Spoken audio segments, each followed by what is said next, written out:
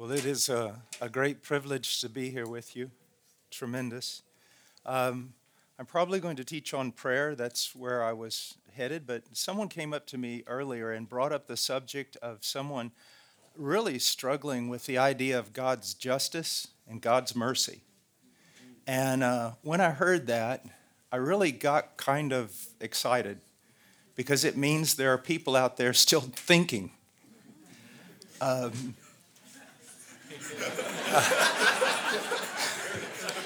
mean, you may not know it. If you've said, well, is he talking about me? You may not know it, but in all the scripture, from Genesis to Revelation, it is the greatest problem in the entire Bible. You need to know that. So if you're thinking, well, I struggle with that, wow, you're a theologian. It is a very, very important topic. As a matter of fact, you can't understand the gospel of Jesus Christ unless you understand that problem.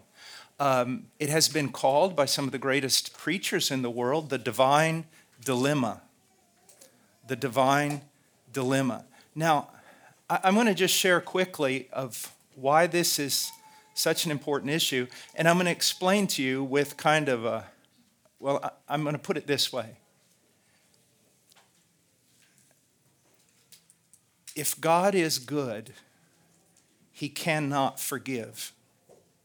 Now, I know that sounds so incredibly strange to our ears, but that's kind of a modern way of expressing to you this great problem. If God is truly good, how can he forgive? And you say, what do you mean? If he's good, he's going to forgive. Well, let me give you an example.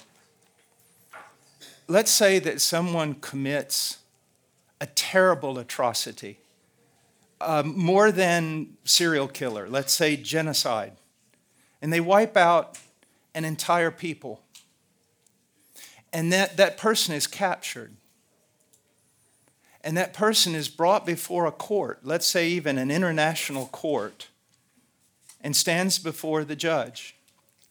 Now, this man is responsible for untold number of deaths. And the judge looks down at this man and says, I am slow to anger and abounding in loving kindness. I forgive all kinds and types of sin. You're pardoned and free to go. What would be the reaction of even the most liberal among those who were viewing? What would be the reaction? They would say, this is horrific. They would say, that judge on the bench is more corrupt, far more vile than the man who actually committed genocide.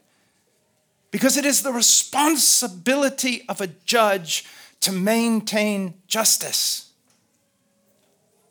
Well, do you see the problem? I want you to go for just a second to the book of Exodus. And go to chapter 34. Now, in chapter 34, whenever we think of the greatest revelation of God in the Old Testament scriptures, of God basically coming down and speaking for himself, a lot of times we go to Isaiah 6, don't we? In the year that King Uzziah died, I saw also the Lord high and lifted up, and the train of his robe filled the temple, and above him stood the seraphim, each one having 6 wings. With 2 he covered his face, with 2 he covered his feet, and with 2 he did fly, and one cried unto the other, Holy, holy, holy is the Lord of hosts. The whole earth is full of his glory. And the posts of the door moved at the voice of him who cried, and the house was filled with smoke. And Isaiah, who was a very holy man, who actually, Jewish tradition says that he died for the faith, proclaiming the word of God, being cut in 2 with a wooden saw. When he saw one glimpse of God, and it was just a glimpse, he said, I'm ruined, I'm undone. So we think of that, but that's something he saw and related to us. In Exodus 34, God actually comes down. So in 34, look what it says in verse 5. The Lord descended in the cloud and stood there with him as he called upon the name of the Lord, then the Lord passed by in front of him and proclaimed. Now this is the Lord speaking. Everything in Scripture is, we can call it a self-revelation, but this is doubly so. This is God not even speaking through a prophet. This is God coming down, speaking for himself. He says, the Lord God, compassionate and gracious, slow to anger, and abounding in loving kindness and truth. All that is about his character, and all of it's true. And you cannot overemphasize it. You cannot overemphasize these truths.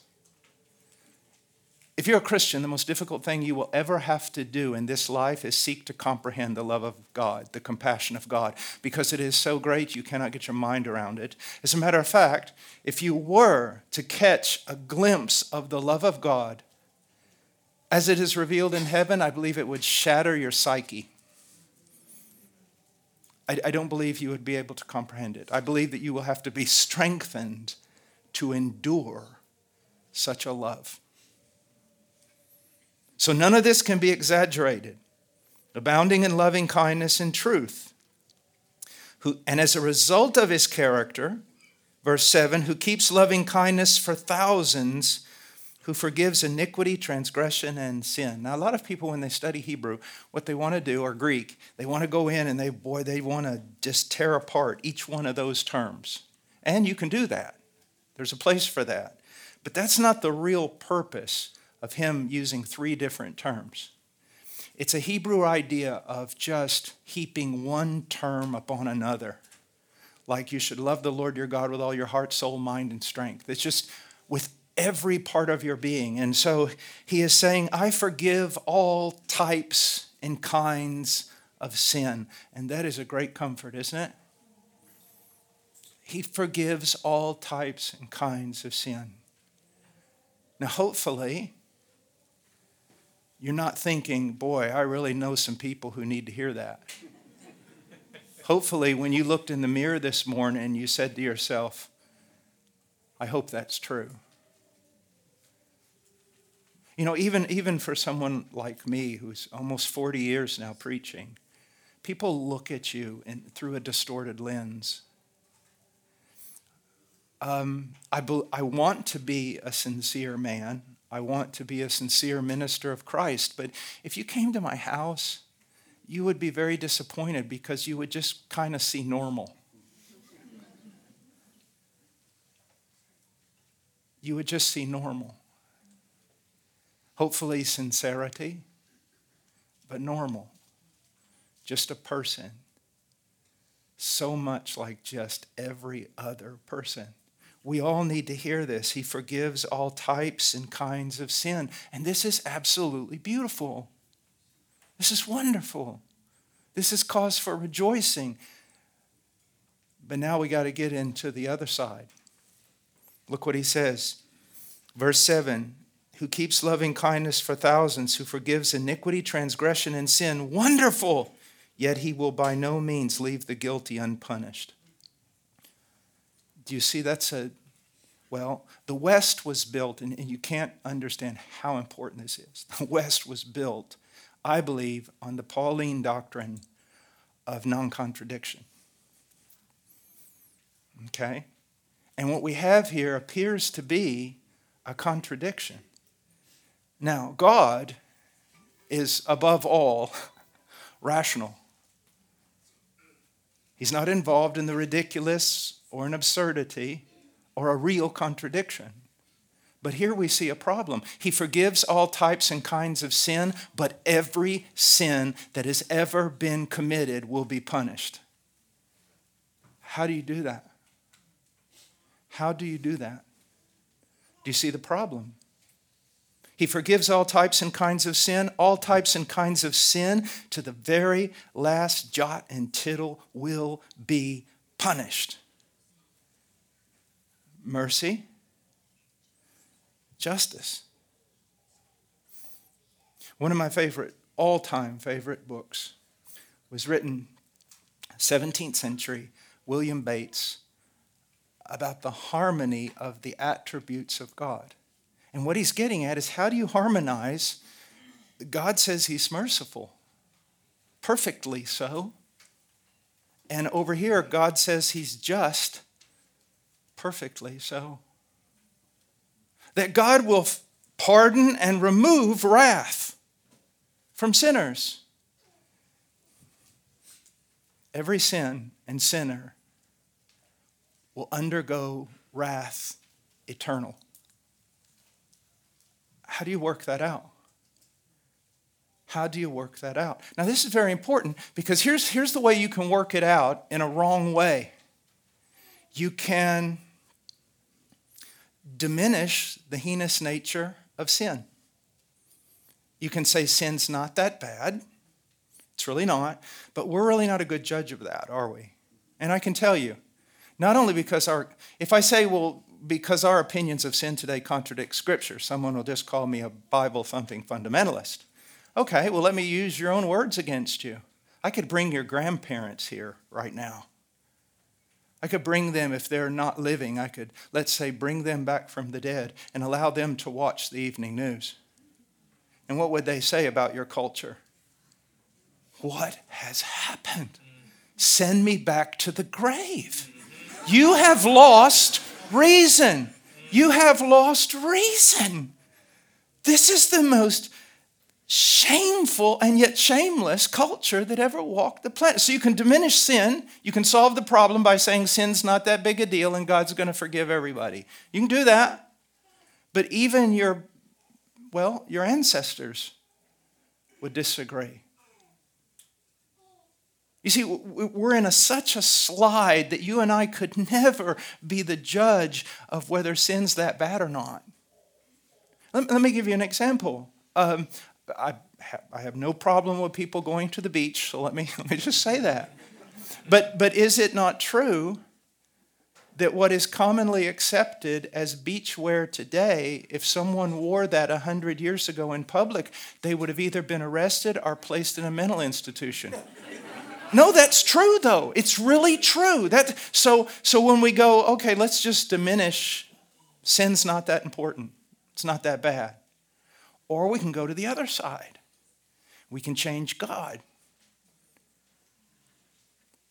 You say, well, that's just, you just have this opinion of God. No, this is a scriptural opinion of God. Well, that's just your interpretation of the Scripture. Okay, let's go all the way back to the early fathers, the church fathers. Let's go back to St. Augustine, if you want to, because I'm saying the same thing he said. Let's just go through history. This is what Scripture says. Sin's bad and God doesn't change. You see, our culture changed. We already proved that, didn't it? Just with 2 generations, we have slid into insanity. But see, God doesn't slide. So let's say that human beings have been thinking for several thousand years. Let's just say that. If we've slid this much in 2 generations, how much has society slidden in, thousands of years? As a matter of fact, society would be destroyed today if it wasn't for the fact that every once in a while there is a reformation in which Christianity returns to Scripture. And if it wasn't for that, forget it. Never forget, Romeo and Juliet were probably about 12 or 13. Why? Because you didn't live past 30. And Scripture comes in and changes things every time. All the West, everything good in the East was built upon the proclamation of Scripture. So what are you going to do? Are you going to change the biblical view of sin? Or are you going to change the biblical view of God? Because that seems to be your only 2 solutions for right now. I was in a Middle Eastern country several years ago, and God gave me the privilege of speaking to a lot of people that I probably shouldn't have been speaking to, because it would have got me in a whole lot of trouble.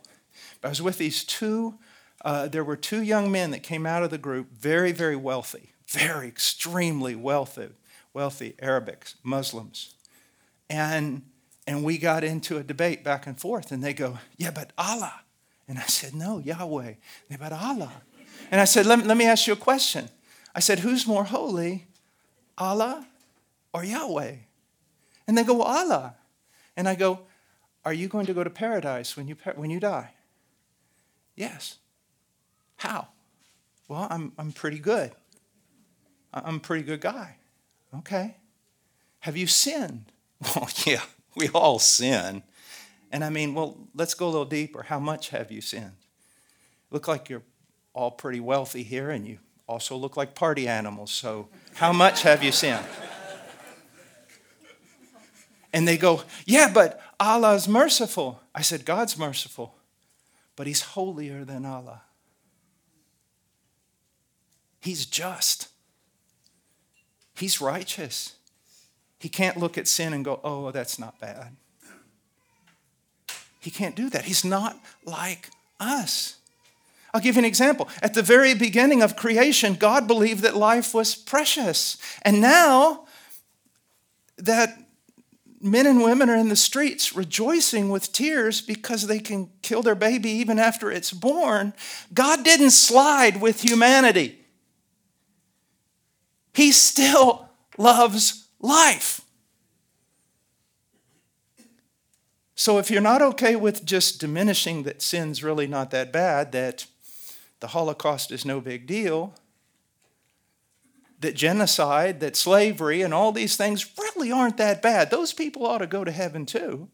If you can't do that, and you can't go over here, you don't feel comfortable with changing the biblical, eternal, immutable view of God, you're stuck with a dilemma. Now, remember what I said? If God is good, he can't forgive? Well, now let me put it really personal. Here's the problem. If God is truly good and loving, he can't forgive you. I've heard evangelists say this, and literally, I think they ought to take a lot of evangelists, put them on a boat, and send them to an island where there's no people. It's a mess. And they'll go, well, instead of being just with you, God was merciful. And I'm thinking, do they not teach logic anymore in school? Because what he's saying is God's mercy is unjust. You see, when the Bible talks about the love of God, it's not just talking about an action.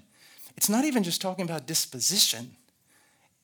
He is love. He cannot cease to be love. Even on the day of judgment, God will be love.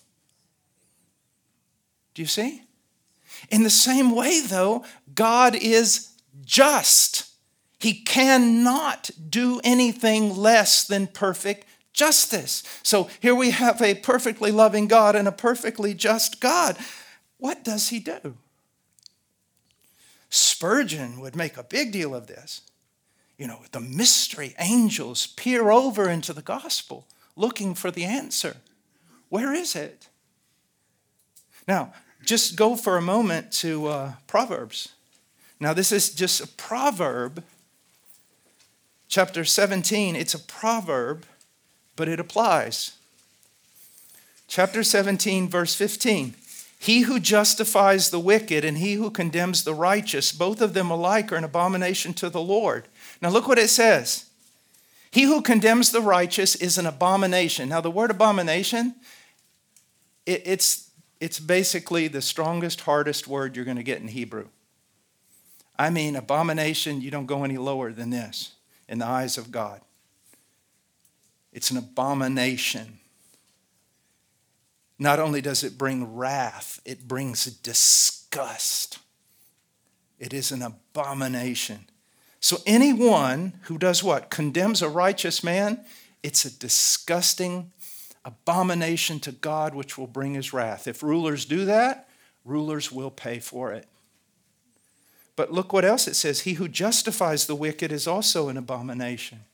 Equally an abomination. Anyone in the mind of God who justifies a wicked man is an abomination. Now, does that not present a problem? Why? Most of our songs today are what? God justifies the wicked. Is that not true? When you say God justified me, You're saying God justified the wicked. All our hymns are saying that God justifies the wicked. The whole argument of the Apostle Paul over and over and over again in the book of Romans and the book of Galatians, over and over, God justifies. Man cannot justify himself before God, but God justifies sinners. Yet Proverbs says, to justify a sinner is an abomination. So we get to the big question. How can God pardon, justify a sinner without contradicting his nature, without literally as deity disintegrating and becoming abominable? I want you to see, this is not a little question. This is not some scholastic plaything like how many angels can dance on the head of a pin. This is the core. And what's amazing to me is even the great gospel preachers, many of them today hardly ever bring this up. Yet when I have done historical studies from Augustine all the way to Martin Lloyd-Jones, I find it to be their principal idea whenever they preach the gospel. I learned something years ago from John MacArthur. I just heard this statement. I don't know if he made a big deal out of it, but it became a big deal to me. He said he would, when he wanted to share the gospel, he would just be straightforward and say, have you ever understood the gospel? And so when I'm sitting on a plane, I don't dance around or try to manipulate my way into someone's life. I just look at them and go, have you ever understood the gospel? It's a novel idea. And they go, well, no. And I go, well, here's the problem. If God's good, he cannot pardon you. Now, I'm saying it in modern vernacular, but I'm drawing it from Scripture and from the church fathers, the Puritans, the Reformers, the early evangelicals. It was the big deal because it's the big deal in Scripture. Now, let me show you how big a deal it is. Go over to Romans 3. Look at verse 23. For all have sinned and fall short of the glory of God. Now, here's one of the problems. We live in a culture that has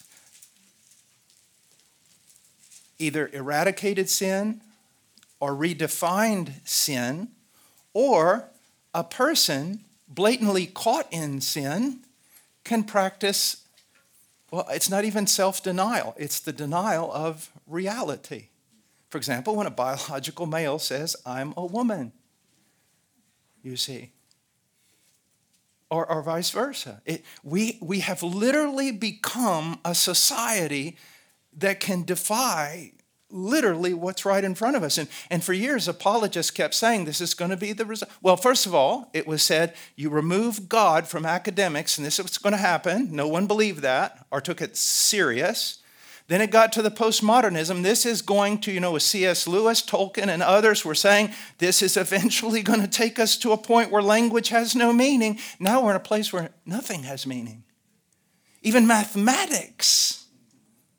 As I was discussing with one man, I think a rocket scientist today, it's called the finger of God. The fact that mathematics works just sometimes it boggles my mind. It's proof and the blueprint of God, of a created order. Now, where was I? Oh.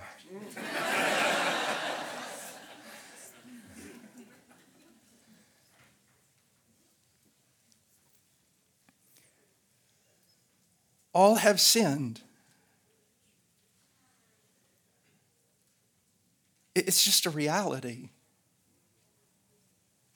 I remember this movie star railing about the politicians and the government and all this, and why can't there just be peace? And it would be so easy. Let's just have peace. Yet he divorced 5 women. I'm going, what? I don't think you have the moral high ground here. You can't deal with one person. And you're mad at people because they can't deal with 7 billion. The fact of the matter is, look at our world. Look what's going on. You cannot fathom it anymore. Someone asks me all the time, if I'm in theological setting and someone says, why do you believe the Bible? I go back to Calvin and the idea of the illuminating and regenerating work of the Holy Spirit bearing witness to the truthfulness of Scripture.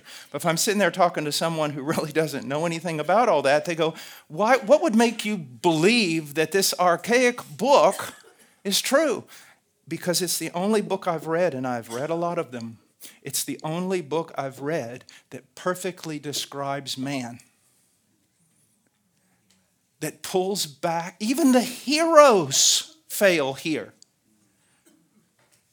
It perfectly describes man. Man is a sinner.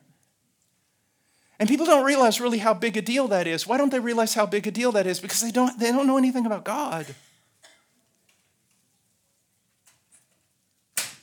I like to use this illustration where it's like, in the 6 days of creation, God, He tells planets to move in order, and they worship Him. He tells stars to move in certain constellations, and they bow down and cry out, Amen. He tells mountains to be lifted up and valleys to be cast down, and they submit to Him. He tells the sea, you will come to this point and you will come no farther, and the great sea obeys. He looks at you and says, come, and you go, no. You've not sinned against some minor little politician in a small village somewhere. You have railed against the King of Glory. Sin is horrific. But we can't understand how horrific sin is because most people don't know who God is, and most people don't know who God is because the very men who are supposed to be preaching about God are ignorant of God. Because they spend more time trying to figure out how to entertain people to heaven than train their minds in the Scriptures. All have sinned and fall short of the glory of God. Now, this passage also gets a twist to it. We make it all about us. God had this wonderful plan, and we all fell short of it. And, being a Christian is trying to, reach that greatest good for yourself. Well, Christianity does allow for that, certainly. But that's not the point here. The point is, you were created for the glory of God, and you're not living for the glory of God. You're living for you. And that in itself may be the most capital of crimes. But then he makes a change here in verse 24. Being justified, what does that mean? It not only means that all your sins have been taken away. If you read the Psalms really carefully, you realize that just being neutral will not get you to heaven. You have to be perfectly righteous to get to heaven. That means not only a life without sin, but a life with righteousness. The problem is, you and I have sinned and we have no righteousness. So how can God justify someone like us? There's the problem. And he says, as a gift by His grace. Well, that still doesn't solve the problem. So God is showing grace, but is He denying His justice? But then we come to the answer. Being justified as a gift by His grace through the redemption which is in Christ Jesus. There's the answer. Remember that William Bates fellow that I told you about in the 17th century? He wrote the book, The Harmony of the Attributes of God. But he wrote the harmony of the attributes of God in the cross of Christ. Only in the cross is the divine dilemma solved. Only in the cross does God show Himself to be perfectly just and merciful at the same time with no contradiction. Now, when we talk about the perfections of God in theology, okay, a lot of people think, well, what we're talking about is that God doesn't do anything wrong. Well, that's just a tiny part of it. When we talk about the perfections of God, we're talking about also, for lack of a better word, so that we can grasp it, His personality. What do you mean? I don't know about you, but at least when I look in the mirror, I see a fractured person, even now. I can be too strict. I can be too lenient. I can practice righteous anger to a point where it's now moved beyond righteous anger. And then I can pull back and not practice righteous anger. I mean, there's just conflict. I'm still, like we say, under construction. Well, with God, his personality, who he is as a person, there's no fractures. He's all these things that he says he is, but they're all in perfect agreement without any contradiction or friction between them, you see. So how does he do that? Well, God is going to punish every sin that's ever been committed.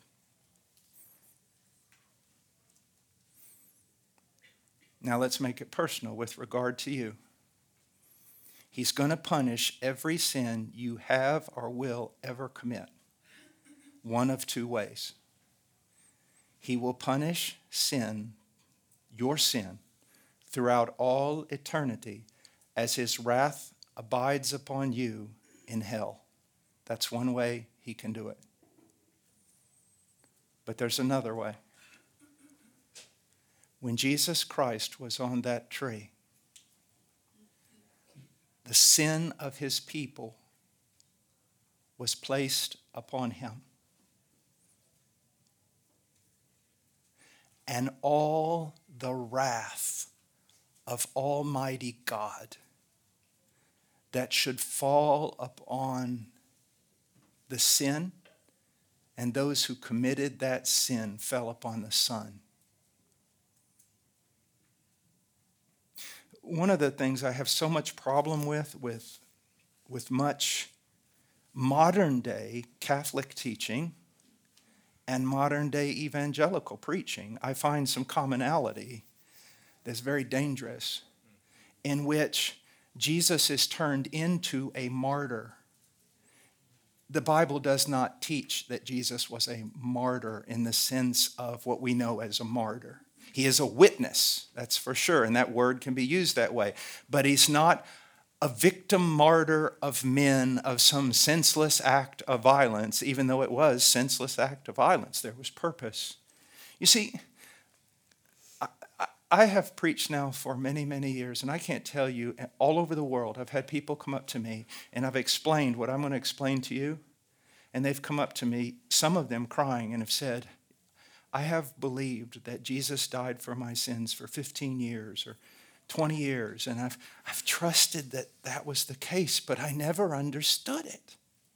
How could it be that the Romans beat Jesus up and that paid for my sin?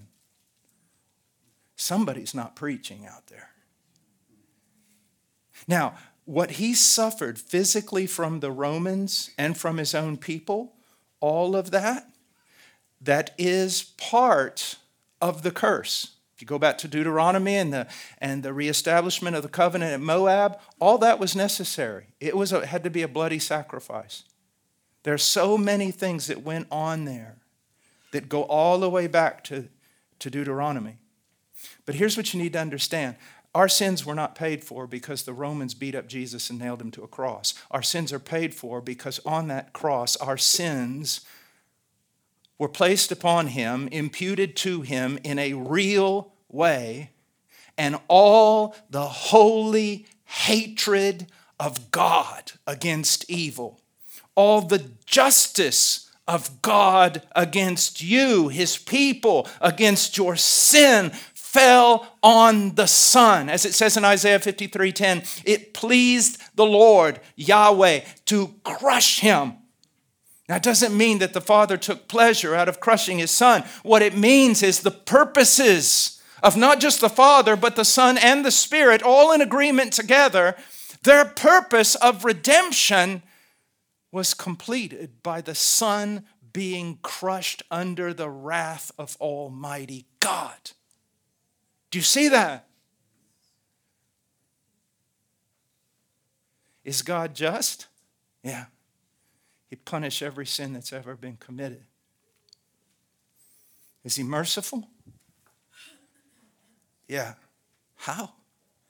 He punished all the sins of his believing people on his Son. For almost 40 years I have preached. I have put my life in danger. I have suffered horrible things. I have fought battles. We have started orphanages. We have planted churches. We have done all these things. And if I died right now, I would go to heaven for none of those reasons. If I died right now, I would go to heaven for one solitary, singular, exclusive reason. Jesus Christ died for sinners. The only thing I contributed to my salvation was my sin. And that's why you have to be so severe in preaching against this idea that somehow you can work your way to heaven, or somehow you contributed something that leads to your eternal glory. Because it sucks all the glory away from the only one who is rightful bearer of it, and that is Jesus Christ. God did everything. If you're in a religion or you're in a church where you and Jesus got your own thing going, you need to get out of there. Those who boast in the Lord. Rich men don't boast in their riches, or strong men in their strength, or wise men in their wisdom, or pious men in their piety. Because we know a real pious man who died a martyr according to Jewish tradition by the name of Isaiah, probably the greatest prophet, at least with regard to the gospel, who wrote in the Old Testament. We know that when he came into the presence of God, he said, I am ruined. I am broke to pieces. And by the way, just so you know, according to John 12, he was looking at the sun.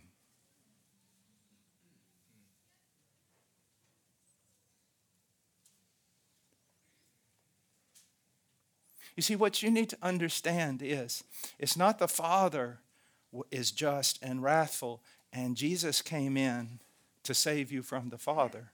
That's not what's going on. Let me just put it this way, as blunt as I can. The Father's not the only one who's righteous here. The Son is righteous and the Spirit is righteous. And they would have all been unanimous, as they always are unanimous, in your condemnation as a sinner. But they all contrived your salvation, the plan of your salvation. And the Father sent the Son. And the Son submitted to the Father. Some theologians, and I would incline toward them, when you see this angel coming into Egypt, killing all the firstborn, the indication there in Psalms, when you get over it, is that's deity. Many theologians believe it's a reference to the Son, that God himself had come to judge. And God does what he does through the Son. But when the Son saw the blood of the Lamb, he passed over. The only way God will pass over you in judgment one day is the blood of the Lamb, his Son.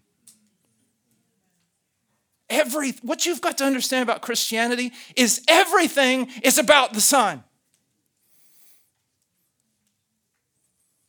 God created through the Son. God maintains the world through the Son. God reveals himself through the Son. God saves the world through the Son. God will judge the world through the Son. Our salvation, and the Father is pleased, our salvation is a work of God the Father, the Son, and the Holy Spirit. It's that work of the Son on our behalf. You see, the early church made so much of the cross that they even kind of diverted into things they shouldn't have diverted into.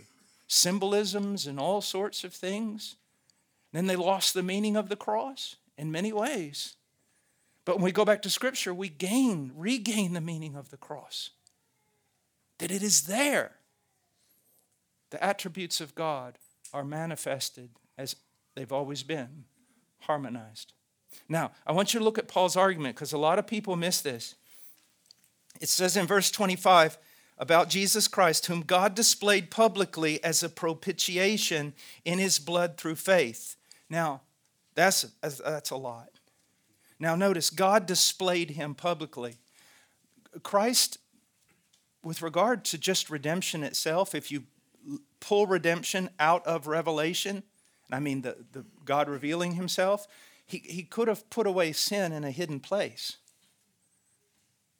But the fact of the matter is, God displayed, or as the British say, God placarded his Son. Where? The very center, the religious center of the universe, Jerusalem. For everyone to see, high up on a tree. Everything was public. Why? God is trying to show not only man something, but all the angelic host something. God is revealing himself through the cross. Never forget this. The cross is the work of our redemption. But the big issue with the cross, it is the revelation of God.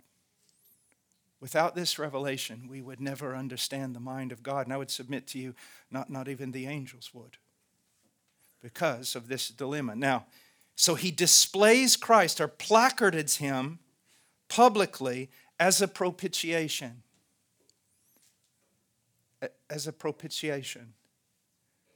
And although liberal scholars would disagree with me adamantly, and I don't care, this is a sacrifice that satisfies justice, that allows wrath to be rightly removed. Now, why did God display this publicly for all the world to see, for all the angels to see? Paul tells us this was to demonstrate his righteousness. This is to prove that God's righteous. But someone says, why does God have to prove that? I mean, why does God have to prove that he's righteous? Well, because in the forbearance of God, he passed over sins previously committed. Now, what does that mean? We'll just go back into history.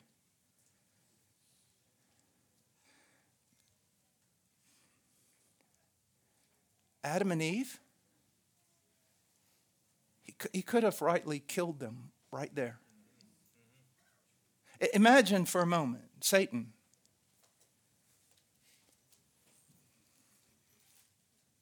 I sinned, and perfect justice was exercised. They sinned. Yes, justice, but the proto-evangelicum in Genesis 3:15, you're promising them a Savior. Not only a Savior, but my end. You're going to crush my head. They're guilty. They should die. Where's your justice? Where's your righteousness? Oh, Noah? No. The problem is not that God destroyed the world through the flood. The problem is God didn't destroy Noah. Noah was a sinner. So Noah? Noah, really? You're going to begin again with Noah. He's drunk. And his sons are perverts, at least one of them. Where's your justice? Oh, Abraham believed you? He lied to the king about his wife, put her in jeopardy, thought more of himself than the care of his own wife. Really? Oh, in Israel, they worshiped me in the desert, not you. You said so yourself. Oh, David, man after your own heart. Really? Bathsheba? How many died in that plague? His pride? Where's your justice? Even the prophets, right? Join in the chorus. God, the wicked triumph over those who are more righteous than they are. Where? Angels peering. What is this? Our company, part of it fell. There was no olive leaf extended. Are we not higher than them? These things made of dirt?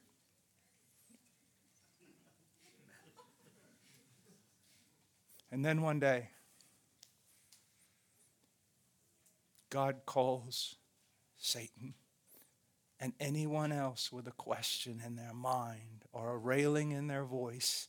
He calls them to the throne and he goes, do you want to know how I can give hope to the fallen parents of humanity? Do you want to know how I can save Noah from a flood? Do you want to know how I can call Abraham my friend and David my son? Look to Jerusalem, where my son is placarded on a tree, dying for the sins of them all.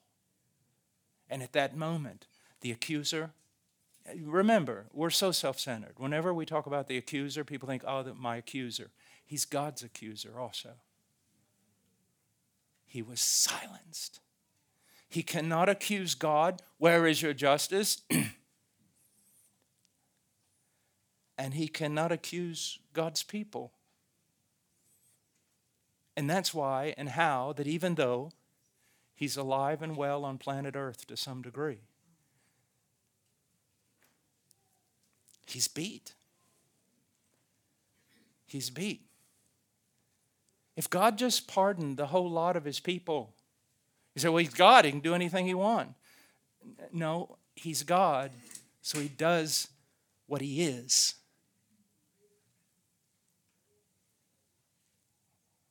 What he is determines what he wants.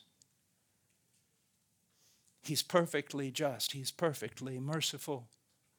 And he solved the problem. And that's why angels long to look.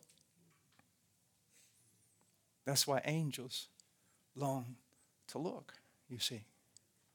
But now here's another thing you need to see. Let's go back to Paul says you were justified. Christ not only died for you, and this is so important for you to understand. Please understand this part. Christ not only died for you, he lived for you. He was your substitute, not just in death, but he was your substitute in life.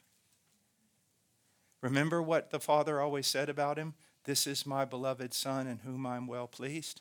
It's because he was righteous. Everything he did was righteous because he was righteous. Well, guess what? The moment you trust in Christ, all your sins are pardoned, a virtue of his death on Calvary. And then you are clothed with all his good works, all his righteousness. You see, we have one here, borrowing from biblical language. We hear that we have one here that's greater than angels. We have one here that's greater than Moses. We have one here that's greater than Joseph, because he was willing to share his coat of many colors with his sinful brothers. His righteousness. Do you realize, saint, you are in the stage of posse peccare. You are in the stage of being able to sin. One day you will be in the stage of non posse peccare, glorified. You will be unable to sin. But here's what you need to understand. You won't be more righteous before the throne of God in heaven than you are right now. Because positionally, it's finished. He not only died for you and took away your sin, he clothed you in his righteousness. And what did you add to that? We have a brilliant mathematician here. 0. 0. That's what you added to that. And you see, that's why this is so sad when the devil does this, but also when any institution or organization takes even 1% of that 100% away from Jesus, they've become heretical. That's what you need to understand. It's not 99% Jesus and 1% you, because that 1% is going to send you to hell. It's all Christ. And what do? We cling to him. We have one hope, that what he did on that tree was sufficient. He said it was. It is finished. The Father said it was. When did the Father say that? When he raised him from the dead. It's finished. And that, believers, is our hope and our joy. And that's why he is our boast and our only boast. And that's why Paul the Apostle, who served Christ for at least 30, 35 years, more maybe, of untold suffering, of untold devotion and piety and everything else, he entered into heaven for the same reason the thief did on the cross. Because Jesus Christ died for sinners. Now, religious legalists, they don't like that. I do. I wouldn't have any hope if it wasn't that case. If that wasn't the case, I'd have no hope. You say, well, if you're here today and you're visiting, well, I've never heard anything like this before. I was trusting that I'm basically good. Well, hopefully you're trusting now that you're not. That you're relying upon God's word to know that you're not. And that you see that Christ is all sufficient and your faith is in Him.